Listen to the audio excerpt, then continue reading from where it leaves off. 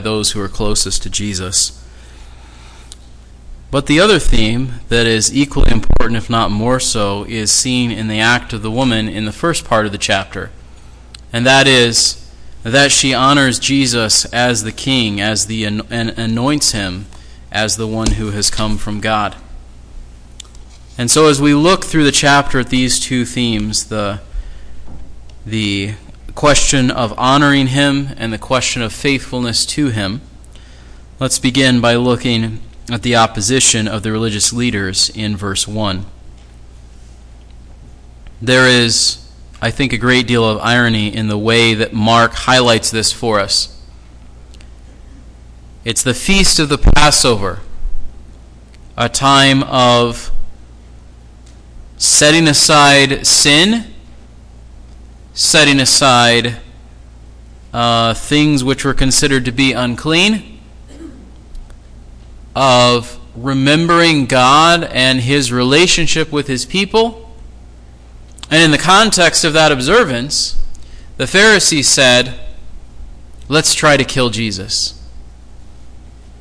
They wanted to seize him by stealth and to kill him, but they didn't want to do it during the Passover, not because it was wrong, not because it would be murder, not because it's completely opposed to the entire point of the Passover, but because, verse 2, there might be a riot of the people. We see a similar attitude in the Gospels in which they want his body taken down off the cross and they don't want to touch it because they don't want to be unclean, because they want to be able to observe the Passover. It's kind of like saying, well, I just ran somebody over with my car. I don't want to be late to church, though. There's just the arrogance and the blindness and the hatred that they had for Jesus is astonishing, that we see in these two verses. Jesus goes now then to Bethany, which is near Jerusalem, at the home of Simon the leper. There's several accounts in each of the Gospels that parallel this one. It seems that there are multiple occasions on which this event takes place, with several different women, one anointing his feet, one anointing his head.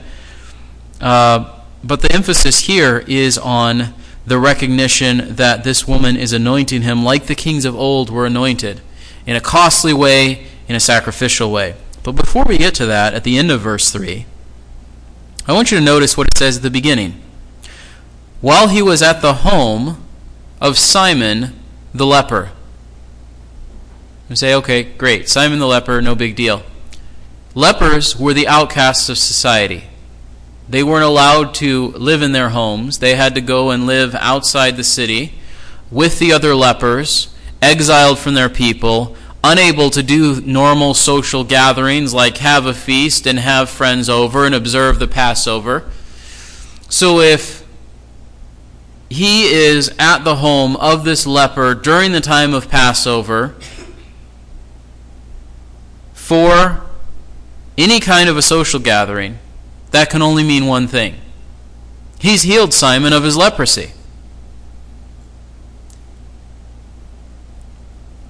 So he's at the home of one who had been an outcast, and now comes a woman who potentially, as we see in the other accounts, is herself an outcast.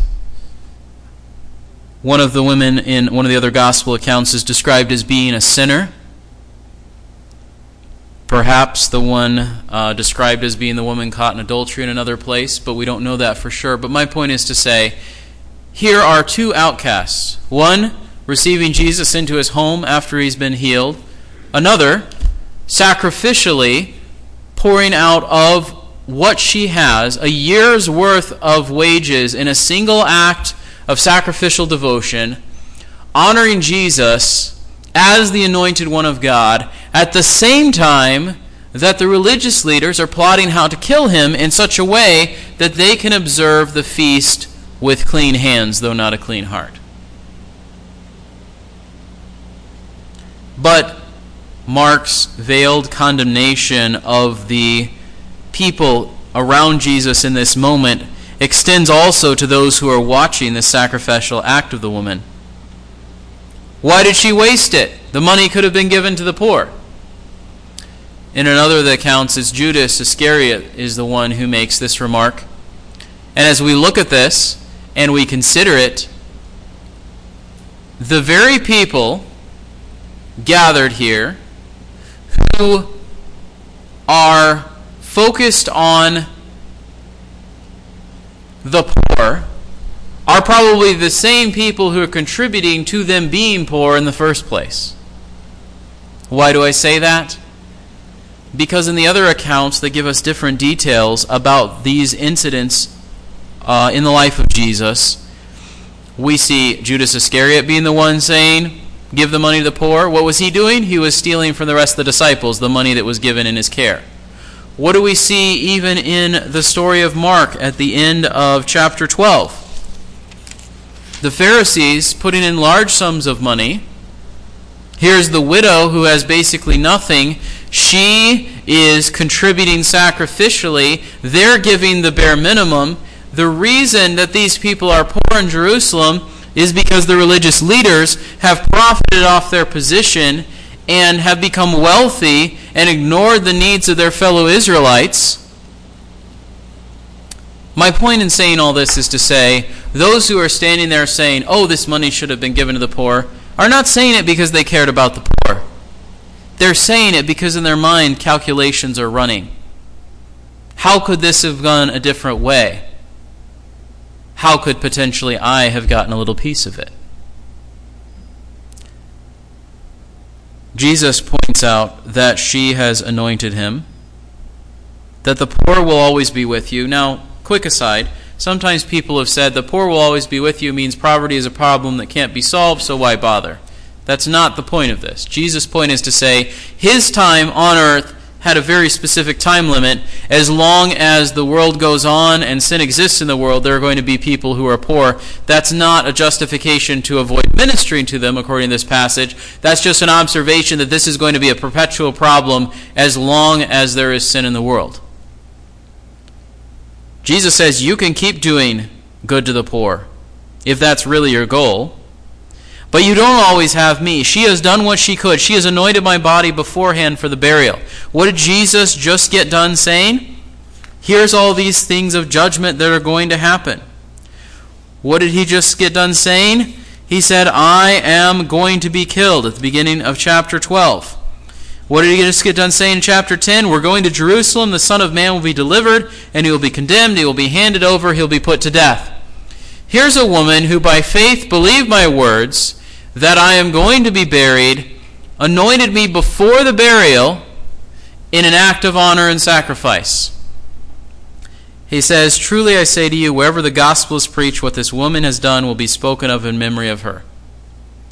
The contrast between this woman's sacrificial devotion and the Pharisees who say, well, let's murder him, but not during the Passover. Between this woman and the onlookers who say, oh, but you should have given to the poor. It's again ironic, verse 10. Judas Iscariot, who was one of the 12, went off to the chief priests in order to betray him to them.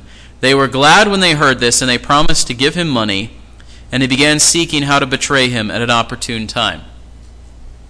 One professing disciple honors Jesus sacrificially. Professing followers of God seek to kill him. One of his own disciples plans how to betray him. In this instance, here is someone who is honoring Jesus as he deserves to be honored. Not one of those who are themselves honored, but one who is not honored and yet shows Jesus the proper honor. What then are we to make of this? Well, we are to honor Jesus as she did. It's easy for us to ask questions like, what will this cost me when it comes to doing things that we think God will be honored by?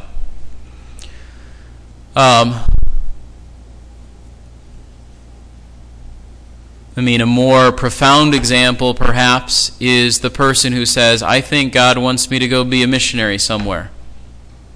What do we start to do? We start making the calculations of how much will it cost and how will this be paid for, and Will I have to eat foods that I hate? And all of these sorts of things, right? But in a very minute or minor way, do we honor God by honoring those He honors? What I mean by that is, Jesus says in another place, the things that you have done to the least of these, you have done to me. You and I might say, I don't know if God wants me to be a missionary. Okay. Pray about that, consider that. What does God want you to do with your life? But even if not everybody goes off like Paul and preaches the gospel in unknown places, all of us have opportunity to honor Jesus in the way that we respond to the people around us. And usually in those scenarios, we have the same kinds of questions. Who's going to pay for this? What's in it for me? Etc., etc. And those are the attitudes that we see of the onlookers, right? Oh, this shouldn't have been done this way. How could I have benefited from this? When we see an opportunity to honor God by doing things which are pleasing to Him, we should be careful not to crush that impulse in a sort of rational, calculating way that lacks faith. And take it over to 2 Corinthians 8 and 9. Paul talks to the Corinthians and says, hey, you guys promised you are going to give to this offering to help the poor in Jerusalem. And then you took a step back and you said, maybe we don't actually want to do that. Why? Well, Paul addresses some of those issues. You might think, if I do this, there's less for me, my needs won't be met, etc., etc. But hey, look at the Macedonians over there. They already have nothing, but they're sacrificing out of their nothing, and God keeps providing for their needs. Paul says the goal is not that we take, if this person has $100 and that person has 20 and that person has none, the goal is not to take it away from the guy that has a lot and give it to everybody else so everybody has the same amount of money. But the goal is to have the attitude and say, am I willing to give sacrificially and serve and do what pleases God? Or is everything in my mind a calculation about what does it cost me? Is it the optimal, most ideal way for this to happen? Because there's a kind of wisdom that says, if I have expenses, then I need to keep what I have to meet my expenses, and I should never minister to those around me. But this woman is clearly not making that sort of calculation. She's saying, I have a one-time opportunity to honor Jesus, and I don't care about the fact that it was a year's worth of perfume in this little box or jar that I broke to honor Him. And that was a unique scenario, right? You and I don't have Jesus in front of us. We don't have the opportunity to honor Him before His burial. And yet, there is a question of honoring Jesus versus dishonoring Him. There is a question of sacrifice versus being calculating and holding on to all that we have. The reality is, anything that you and I have, we might not have tomorrow. The moments that you and I have to honor Jesus with what we do with our money and our time and our words and our whatever resources God has given to us, sometimes certain moments only come once. I don't mean the kind of moment only comes once. Let's give you an illustration. One time I was over near the school where the kids go, Bethany, and I went and I got breakfast at the Tim Hortons there on Big Beaver, and there was a girl standing out in front of the Tim Hortons that just looked like she was having a really difficult day, and I had a sense that, you know what, I should probably go say, hey, is there anything I can pray for you about? But here's the questions that go through your mind. What will people think if they see me talking to her? Or is she going to take it the wrong way, like I'm coming on to her or something? Or, but maybe I've got to get to this thing in 20 minutes and it might be a little bit of a time crunch, or, whatever, right? So I thought about it, circled the block, got the thing at Tim Hortons, came back out, she was gone. That's what I mean by certain moments only happening once. Maybe she's been there again and I haven't seen her, but my point is, just like this woman saw an opportunity to do something that honored God in an act of sacrifice, you and I sometimes will have similar moments, and I wonder how many times we don't take them because we got all these questions running through our minds. The same questions the onlookers had, if not the direct opposition of the religious leaders. We also see a contrast, not just in the question of honoring versus dishonoring, the religious leaders, the onlookers, and Judas Iscariot, but the question of faithfulness, of pursuing a relationship with God and not giving that up when opposition comes, and all of those sorts of things. And again, we see a contrast between this woman and the disciples, because she could have said, hey, if I identify with Jesus in this moment, it's potentially going to be hard with me, because I forget if it's in Mark or one of the other Gospels, but the Pharisees were putting people out of the synagogue if they were associated with Jesus. You do a visible public act of sacrifice that everybody notices, you're putting yourself out where people are going to potentially notice what you're doing, and that's going to be dangerous or harmful for you in some way. And yet she was willing to do it. In contrast, we see the examples of the disciples, Judas, the greatest betrayal, but even Peter and the rest, who run away from Jesus in this moment. Let's get into that in the second part of the chapter. On the first day of unleavened bread, when the Passover was being sacrificed, his disciples said to him, "Where do you want us to go and prepare for you to eat the Passover?" Now, it's easy for us to fault the disciples and say, hey, Jesus said he's the Lamb of God that takes away the sins of the world. The Passover is a feast in which you observe a lamb that takes away sin. And Jesus said he's going to be delivered over. And you should have put the pieces together and said, Jesus is the Passover lamb who's going to be sacrificed this week. And you should have been doing something other than, hey, here's the thing we always do. Where are we going to do it at? But to be fair, I don't know that we would have done better than them. And yet, Mark wants to highlight for us, here's a time when leaven is set aside and bread is eaten. Here's a time when a lamb is sacrificed to deal with sin. There's clear symbolism that should have been noticed. He sends them in, and just like he said not long before, go find the colt of the donkey and bring it. And people will say, are you sure you want to do that? They'll say, yes, the Lord has need of it. And so you take it and you bring it back. In the same way, they said, where's my guest room? And it's provided. And verse 16 says they found it just as he had told them, and they prepared the Passover. When it says they found it just as he had told them, I read this and I wonder, did they have a little bit of surprise?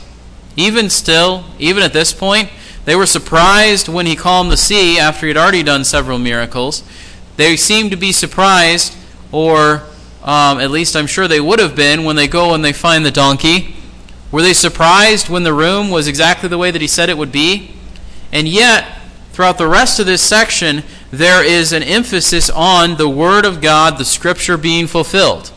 And if Jesus is the Word of God, and he's speaking the Word of God, they should have been surprised when what he said came to pass. They've been with him 3.5 years. This should no longer be a surprise to them. Maybe it wasn't, but given their response about a number of other things, I wonder if it was. And then verses 17 through 21, he comes with the 12, and they're observing the Passover. Jesus says, one of you will betray me, one who is eating with me. For us, I think this maybe isn't as significant, but I think there's some truth to the reality that in a lot of cultures, to sit down and to eat with someone is to extend some measure of hospitality and an expression of peace and all of those sorts of things. So to the extent that someone who's sitting there right next to you at the table sharing a meal with you is the one who's going to betray you and see you killed, that highlights the nature of the betrayal.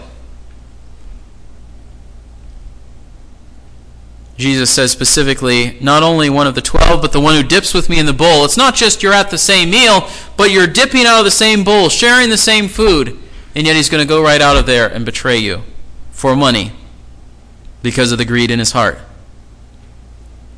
You have to wonder, and the Bible doesn't really explain all of this, what was going through Judas Iscariot's mind in this moment? Because in one of the other Gospels, it almost seems like Jesus turns and looks at him, and there's this split second where he could have said no, and yet he still goes and does it anyway. How could you be with Jesus for 3.5 years, see all the things that he had done, and while all that's going on, you're stealing from the other disciples who don't have a lot of money to begin with, and you're like, but I need more money, and so you go and betray Jesus for 30 pieces of silver, which was worth something, but wasn't going to last you forever. What was going through his mind and his heart to say, satisfying my greed, even for a brief moment, is worth more than this opportunity I've had to walk with the Messiah for these last 3 years? The other Gospels indicate that at this moment he goes out. This wording of, it would be good for that man if he had not been born, I think echoes David's and Job's and other Old Testament authors in their words when they say something along the lines of, Job says, if all this affliction has come upon me, it would have been better that I had not been born. David says, unless you spare me, Lord, I wish that I had not been born, because better for that than for me to go through all these things and not see your deliverance at the end of it. I think Jesus is not saying someone should have killed Judas and then this wouldn't have happened. I don't think he's saying, I wish him dead. I think he's saying, for him to come to this moment and yet betray me, knowing all he knows and seeing all he's seen, it would have been better for the condemnation that he incurs if he had never gone through all of that than for him to go through all of that and still commit this act of treachery against me. They now observe what we know and observe as the Lord's Supper.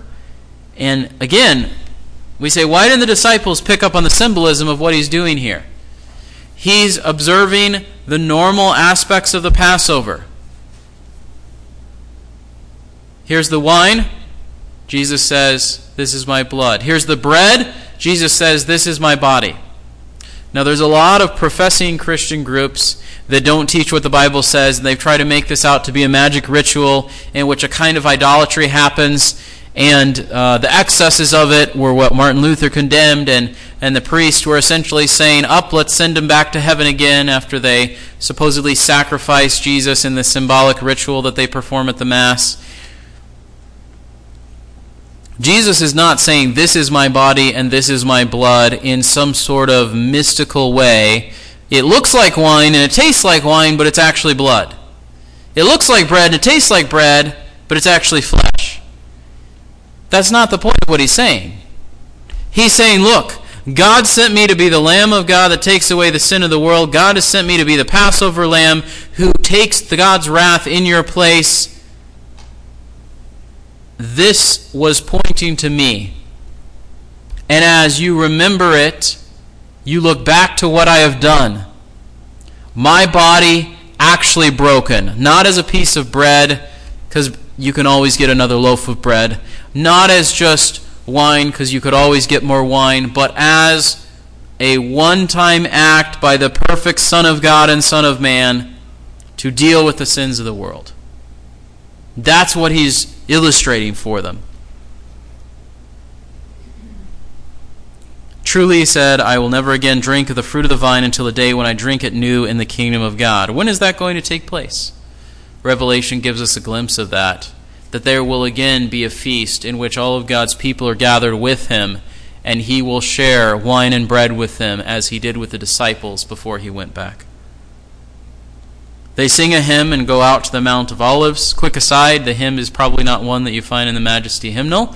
It would have been most likely one of the Psalms. It was common for them to sing one of the Psalms of Ascent, of going up to Jerusalem. That is commonly what was sung, but we don't know exactly which one they sang. They go out to the Mount of Olives, and Jesus warns them, you're going to all fall away. And he quotes from the Old Testament, I'll strike down the shepherd, the sheep will be scattered. And he's applying something that I think God was talking about, an experience in the life of the people of Israel. in judgment for their sin. God condemns their rulers, and Jesus is taking that and applying to himself, not because he was a sinful ruler, but the principle of when the leader is struck down, then all those who are following him tend to run away. And then he reminds them, after I've been raised, I'll go ahead of you to Galilee. Again, I'm going to die, I'm going to be buried, but I'm going to be raised.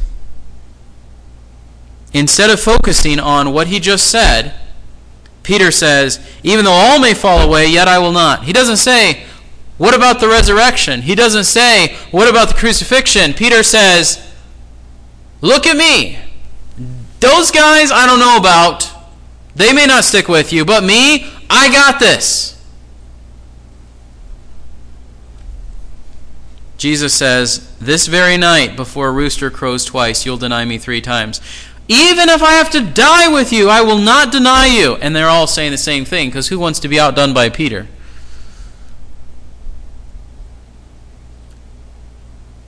The faithfulness that Jesus demonstrated to his disciples is not demonstrated back by the disciples to Jesus. Why do I say this? Jesus says, we're going to go pray at the place named Gethsemane. He takes Peter, James, and John, and he begins to be very distressed and troubled. He says, my soul is deeply grieved to the point of death. Remain here and keep watch. He went a little beyond them and fell to the ground and began to pray that if it were possible, the hour might pass him by. And he was saying, Abba, Father, all things are possible for you. Remove this cup from me, yet not what I will, but what you will. There's a couple of interesting questions about what he's saying here. Verse 37 says he found them sleeping. How'd they know what he prayed if they were sleeping the whole time? It seems like maybe they listened at the very beginning, but then not later. We don't know that for sure. Another thing that I think is striking to us is if you see someone that you deeply care about struggling with something, what I mean by that is if you look at your husband or wife, one of your kids, a close friend, someone that you know, and have some idea of how they respond to different situations, you can tell when they're struggling with something. You can see it in their face, you can see it in their body language, you can hear it in their words, their tone of voice, all those sorts of things. If in that moment you're like, yeah, I can see something's going on, I don't really care about that, there's a pretty big disconnect between, oh yeah, we belong together as friends, as husband and wife, as parent and child, but I'm not going to be concerned that something's bothering you. And yet, that seems to be the attitude of the disciples. Jesus is very distressed and troubled. He says, I'm deeply grieved to the point of death. Remain here and keep watch. He goes and prays. They hear seemingly the first part of the prayer, and they're asleep.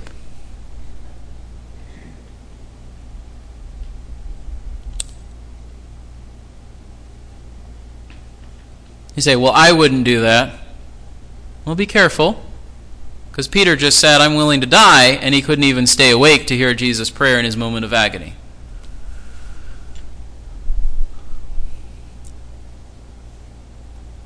How do we approach God? Do we approach God in a way that says, I'm really and truly devoted to God? Or do we approach God in a way that says, I'm not really that serious about it? I don't know what your thing is. Well, to clarify, I don't know what everyone's last thing is that they're interested in. I have a good idea about what some of you are interested in.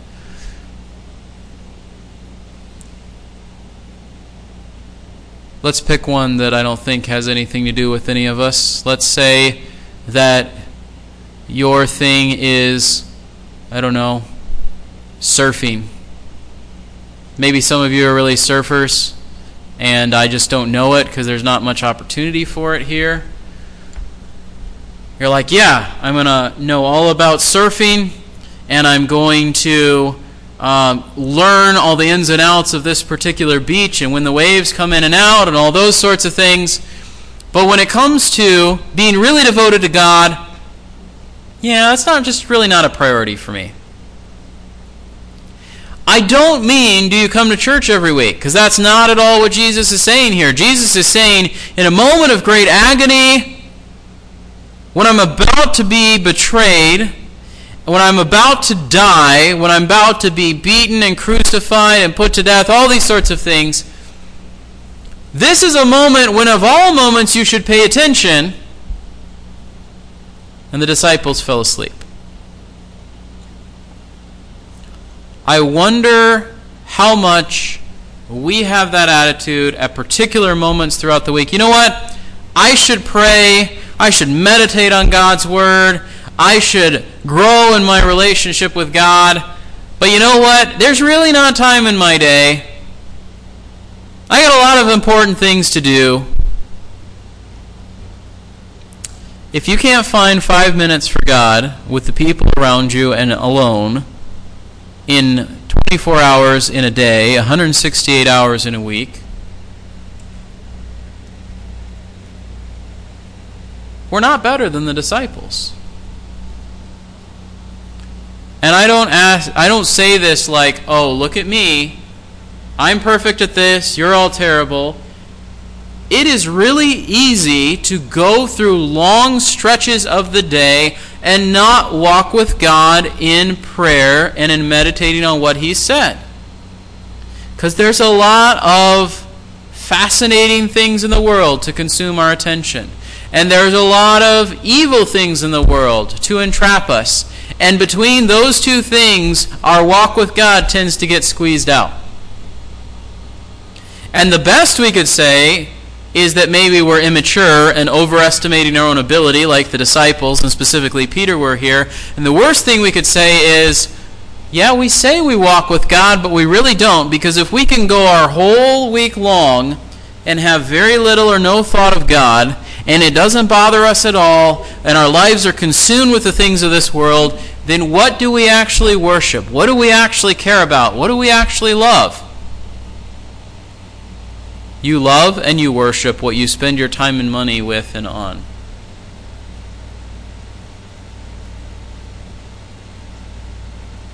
And a lot of times it's not God. And again, I don't want you to hear me saying, give money to the church and then God will be happy with me. There are passages that say support God's work. That's not what I'm going after here. What I'm saying is, if we have time and money for anything and everything but not for God, we don't really love God. That doesn't automatically mean you're not a follower of God. Sometimes you can be really immature like the disciples were here, but it does mean there's a lot of work that God has to keep doing in us. What work does God do? We'll get to that in a moment, I suppose, in Peter's life, to get him ready for the work that he had for him to do. We'll talk about that at the end of the chapter. Jesus says in verse 38, keep watching and praying that you may not come into temptation. The spirit is willing, but the flesh is weak. He went away and prayed, saying the same words. He came back and found them sleeping. Their eyes were very heavy. They did not know what to answer him. He came the third time and said to them, are you still sleeping and resting? It is enough. The hour is come. Behold, the Son of Man is being betrayed into the hand of sinners. Get up, let us be going. Behold, the one who betrays me is at hand.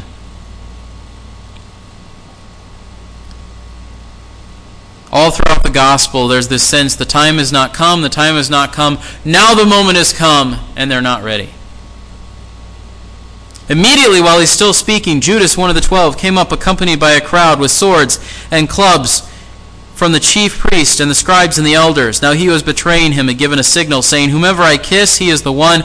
Seize him and lead him away under guard. After coming, Judas immediately went to him, saying, Rabbi, and kissed him. Again, fascinating irony. Teacher, honored one, my master. I've come to betray you to the people who hate you and want to kill you for a little bit of money that I'm not even going to get to enjoy, as we see later in the other Gospels.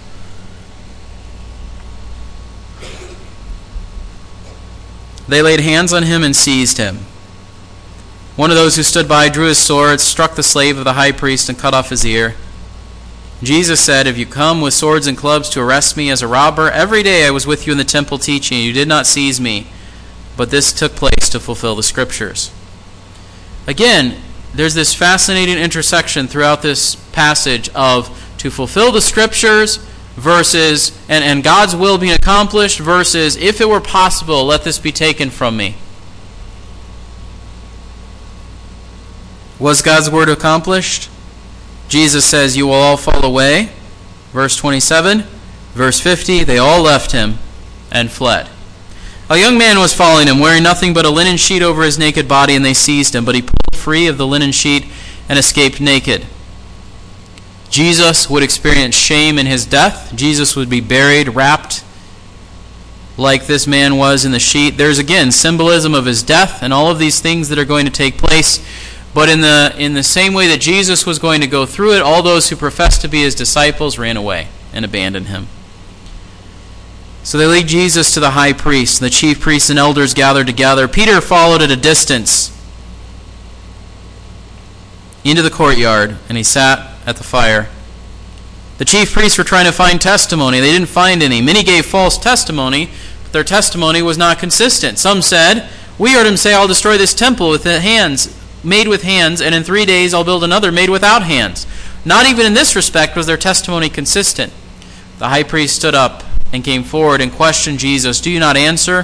What is it these men are testifying against you? But he kept silent and did not answer. The high priest was questioning him and saying, are you the Christ, the Son of the Blessed One? And Jesus said, I am, and you shall see the Son of Man sitting at the right hand of power and coming with the clouds of heaven. Tearing his clothes, the high priest said, what further need have we of witnesses? You've heard the blasphemy. How does it seem to you? They all condemned him to be deserving of death. Some began to spit at him and to blindfold him and to beat him with their fists and to say to him, prophesy. And the officers received him with slaps in the face. Jesus stands before these who are his accusers, and he does not answer their accusations at first to fulfill the words of Isaiah 53, like a sheep before shearers is dumb, and one led to the slaughter did not open his mouth. And yet, when pressed and asked, is this who you are? He said, yes. And they said, you're worthy of death. Because in their blindness, they only saw one possibility. He was a man blaspheming God, and not the other reality that he was God made man come to save them from their sins. Peter stands in the courtyard, and one of the servant girls came, saw Peter. You were with Jesus the Nazarene. He denied it. I neither know nor understand what you're talking about. He went out onto the porch. The servant girl saw him and began once more to say to the bystanders, this is one of them. But again he denied it. And after a little while the bystanders were again saying to Peter, surely you're one of them. You're a Galilean. But he began to curse and swear, I do not know this man you are talking about. Immediately a rooster crowed a second time, and Peter remembered how Jesus had made the remark, before a rooster crows twice, you will deny me 3 times. And he began to weep. What should Peter have been doing when he was sleeping? He should have been praying to get ready for this moment in which his commitment to Jesus was going to be tested. But he wasn't. He didn't pray, he didn't get ready, so he wasn't ready for it. And yet, in that, the word of God was fulfilled. Should Judas have betrayed Jesus? No. And yet, in that, the word of God was fulfilled. God gave his word, keeps his word, fulfills his word, even in the sinful acts and disobedience and failures of all the people around Jesus. That was not an excuse for their unfaithfulness, but it served to highlight the contrast between the faithfulness of God and the unfaithfulness of all these, including the very ones that claimed to be his and that he had called out to follow him. If these things that happened before were recorded so that we would learn from them, what are we supposed to learn from these examples? God keeps his word. You can trust it. You and I tend not to. We should be aware of that and wary of standing in pride saying, this is what I will do, when a lot of times it's not.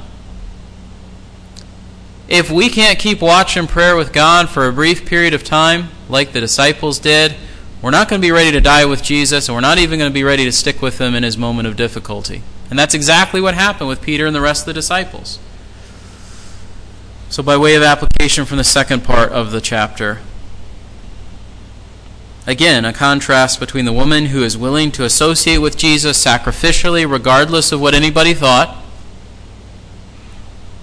The words that Jesus said in Mark chapter 8, whoever is ashamed of me in this generation,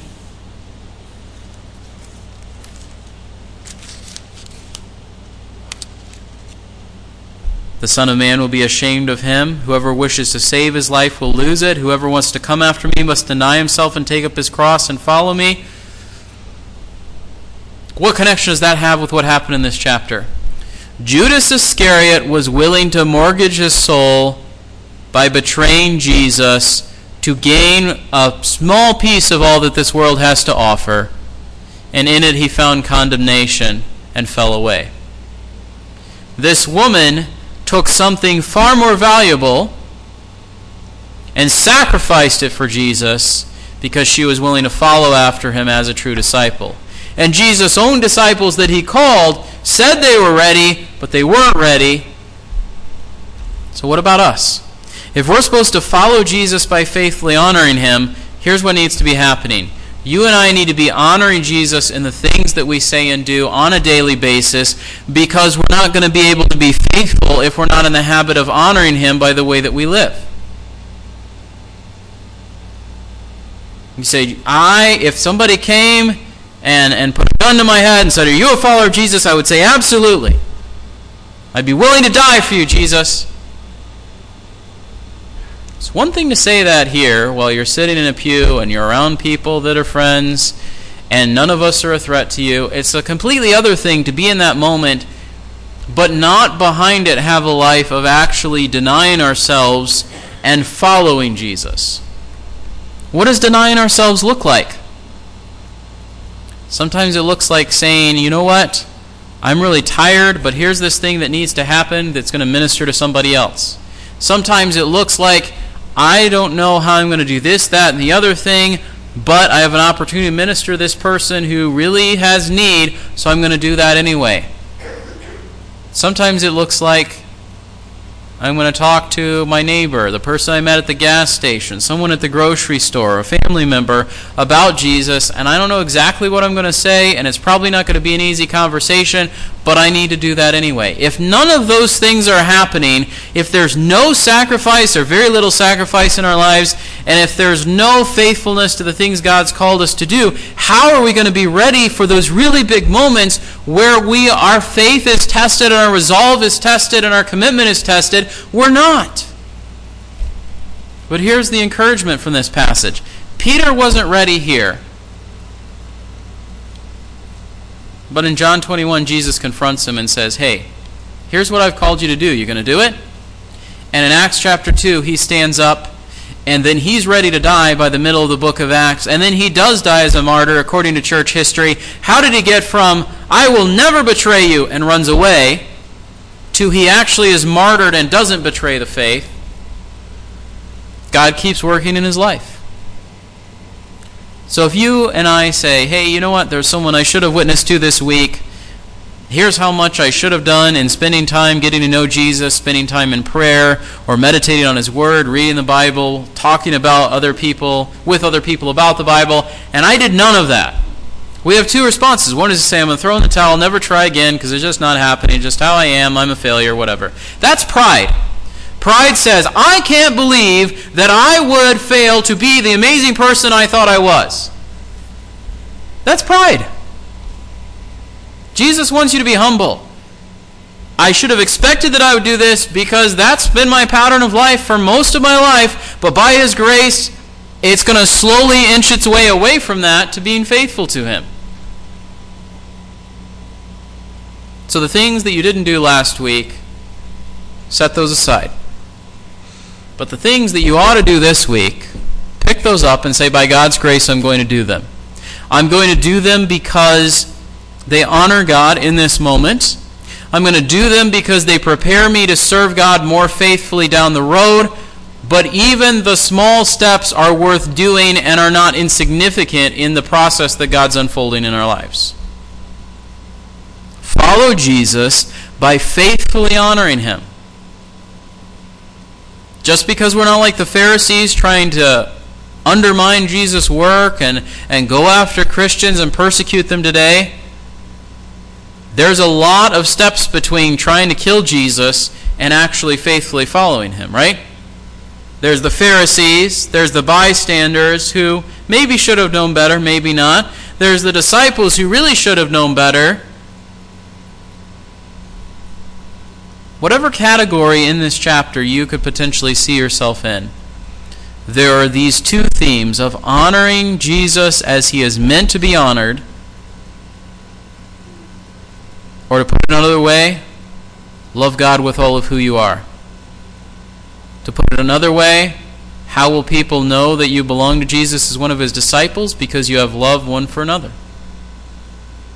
To put it another way, bear one another's burdens and so fulfill the law of Christ. The Bible says the same thing in a lot of different ways, but it's that same core truth. You said that you're following after God. Live up to that commitment. You said that you belong to God, so show love to the people around you. The way that we get to the point of doing that consistently in the really hard moments is by practicing it in the everyday moments throughout our lives. Follow Jesus by faithfully honoring him. His disciples didn't, the Pharisees didn't, the onlookers didn't. This woman, this outcast, potentially did. And Jesus said her example is held up for us everywhere the gospel is preached. Follow Jesus by faithfully honoring him. Let's pray. Father, as we look at this passage, I think it's easy for us to skim over a lot of the details, to feel that it doesn't have a whole lot to do with us because we're not the disciples. It was a one-time thing. Certainly we are not the disciples in a way that you specifically call us to be first-hand eyewitnesses of the resurrection and the very unique moment in history in which you called them to serve. And certainly to the extent that we pattern our lives after yours, we can't actually be crucified and actually atone for sin and all of those sorts of things. But the example of denying yourself and coming to serve many and being faithful to the task God had set before you and all those sorts of things, those, Lord, are things that you do call us to live up to. And it's easy for us to be proud and say, of course, we can do that. And it's in our own strength, and we will accomplish it because we're really disciplined, or we're really intelligent, or whatever. We pile up the reasons why we think that we can accomplish these things. And when we have that sort of pride, we are going to fail utterly, just like the disciples did here. So, Lord, I pray that you would help us in this moment as we consider these truths, not to make bold claims of here are the profound things that I will accomplish for God the rest of today, tomorrow, this week, next year, when I die. But rather to say, Lord, help me to take the next step to faithfully follow you and honor you as you deserve to be honored. It's putting down the remote and the phone and picking up a Bible. It's not talking about a movie, but about what God has done in our lives. It's saying, hey, you know what? I should be spending time in prayer and be more devoted to that than snacks and hobbies and activities and other things that often capture my attention when I'm home from work.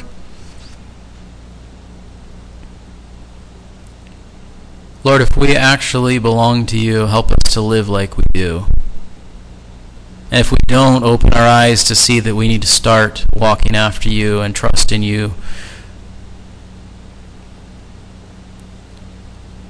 And if we've been faithfully walking after you, then, Lord, I pray for those who have been doing so for a long time, that they would not grow weary in well-doing, not give up in the final moments, but keep pressing on until the moment that you say, well done, good and faithful servant.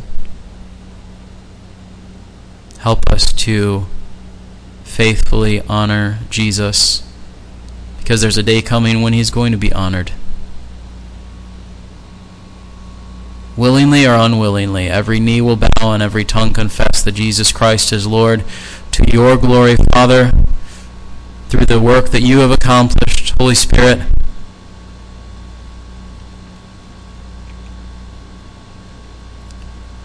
Help us to actually live up to the name of Christian Jesus. Amen.